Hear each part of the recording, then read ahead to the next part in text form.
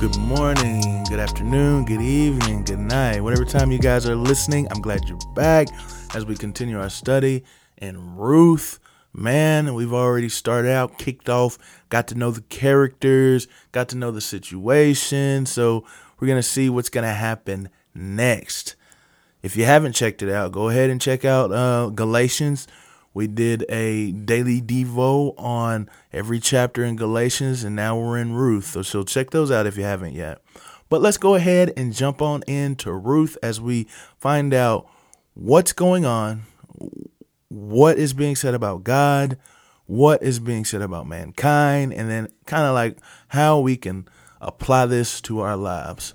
So in Ruth chapter 1, verse 6 through 13. It says, Then she arose with her daughter-in-law that she might return to the land of Moab, for she had heard in the land of Moab that the Lord had visited his people and giving them bread. So she departed from the place where she was, and her two daughter-in-law with her. And they went on their way to return to the land of Judah. And Naomi said to her daughter-in-law, Go, return each of you to her mother's house. May the Lord deal kindly with you as you dealt with the dead and with me. May the Lord grant that you may find rest, each in the house of her husband. Then she kissed them, and they lifted up their voice and wept. And they said to her, No, but we will surely return with you to your people. But Naomi said, Return, my daughters. Why should you go with me? Have I yet sons in my womb, that they may be your husbands? Return, my daughters. Go, for I am too old to have a husband. If I said I have hope, if I should even have a husband tonight and also bear sons, would you therefore wait until they have grown? Would you therefore refrain from marrying? No, my daughters, for it is harder for me than for you, for the hand of the Lord has gone forth against me. Well, we get to find out even more about the dire situation that's going down because, we saw that three husbands, technically. Naomi's husband passed away, and then her daughter-in-laws, or Naomi's sons, passed away too, her daughter-in-law's husbands. And they put them in a very difficult bind. And so what Naomi is telling her to do, he said, Hey, girls, you go back home to your families because they'll be able to take care of you. I can't take care of you. I have no means to which to do this. I'm going to go back to my homeland, Judah, and I'm going to live there. So that's what I'm going to do because God has actually given food to them during this time of famine. He says God has actually brought them sustenance. So I'm going to go there and try and find a place to stay while you guys stay with your parents because you'll be able to be taken care of and I can't take care of you. Well, this was really sad. They really loved this woman, Naomi. Their mother-in-law, Ruth and Orpah, really loved her. They cried. It says that they were sad. Matter of fact, they even said, No. We're going to stay with you and return to you to your people. But Naomi kind of pushed him. She said, No, you girls can't do that. You go ahead and go home. He's like, because there's nothing I can do. This is a little cultural thing that happens at the time that when the husband of a woman would die, well, then the husband's brother would marry the woman and have a child with her, so they would have an heir, someone that can possess the land when they're gone. And so that's the thing. While she says, that's why Naomi says, do I have any sons to give you? And then she says, well, and even if I got married today, if I had sons, would you not marry just to wait for my the babies that I would have soon to grow up and be men so you can marry them? She's like, yeah, there's nothing. Naomi's saying there's nothing that I can do. I can't make money. And even the thing that I'm to do which is to have sons in order to give to you as husbands. I can't do that either. She's like, I'm too old. And even if I wasn't too old, then it wouldn't be enough time. It wouldn't be fast enough to be able to take care of you. She's like, so I have nothing to give you. I think that's important to remember is that Naomi's saying, I have nothing to give you. Okay. She's like, so go ahead and go out. It's like, this is going to be hard for me. So, cause God has gone away from me. So what's it saying about God? Well, I think that these specific verses display the sovereignty of God. Okay. This is a display of the sovereignty of God. And what the sovereignty of God means is that God is in control of all things. Like he is the one that moves things. He's the one that allows things or moves things and causes things to happen. And I think that there is a recognition of that in here because first off, it says that the Lord had visited his people in giving them food. And so it's like that's why Naomi told her sons or told her daughters to go, is because there was food there. You know what I mean? And so they believed that it was God who gave this food to them. But then again, it also says that the Lord has gone forth from me. So it's like the reason that these hardships are happening is because the Lord has removed like his hand or removed his blessing from over her. And so I think that is just a sign that they know that God is in charge of all things.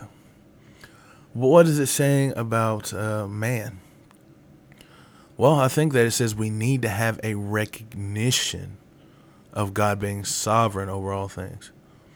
I think there's a good thing for us to do is to remember that the Lord is in command. He is in control of all things. And it's for us to realize that, because when we do, it kind of puts us in our proper place.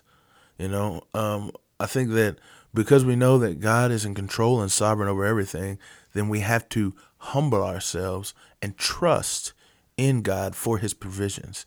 And then whenever we see that God is doing something, we move to where God is doing those things, man. Just like whenever she sees that God had visited food upon these people, she's sending her daughter-in-laws over there because she realizes that's what's going on. And so I think that in the same way, man needs to have a recognition of God's sovereignty and then move in actions according to that, because God is in control. What about application for today? Well, I think the application comes from both of who God is and who man is, which usually it does. But I think that for me is I have to recognize that God is sovereign.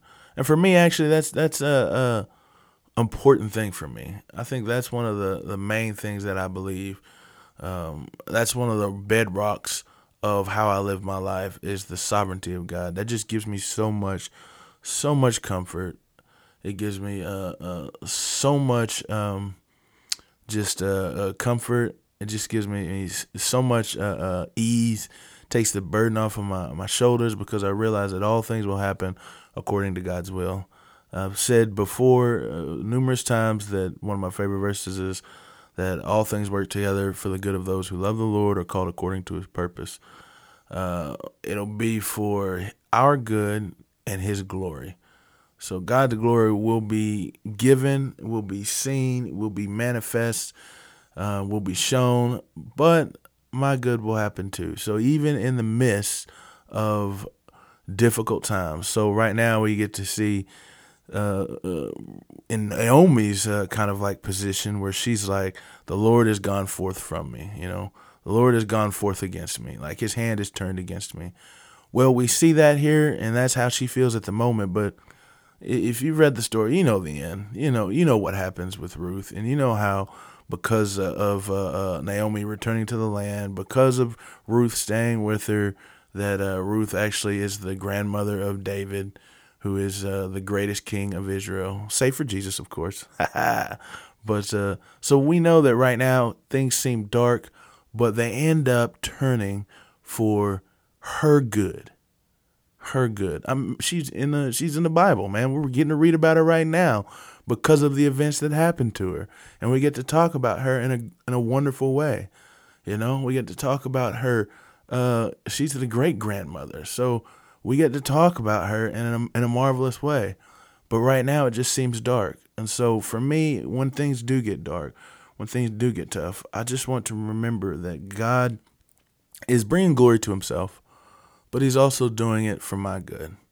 And so I think that's an important thing to remember. And man, it's a bedrock, like I said, of one of my beliefs is the sovereignty of God. And it helps me get through the day. So I pray that you guys will find hope in that as well. Maybe that'll be your application for the day, is just to remember that God's in charge. And not only just remember, but rest in that. Like rest in that understanding. Let it sink in. Like let that take hold of your heart and strengthen it, because it's important. And the greatest sovereignty and understanding is that God would save us, that he would know that we are sinful, yet would still send his son to save us. So that's something we should soak in as well. I appreciate you guys for listening, and I will see you guys back tomorrow as we continue our study through Ruth, and we start on verse 14. Thanks for listening, guys.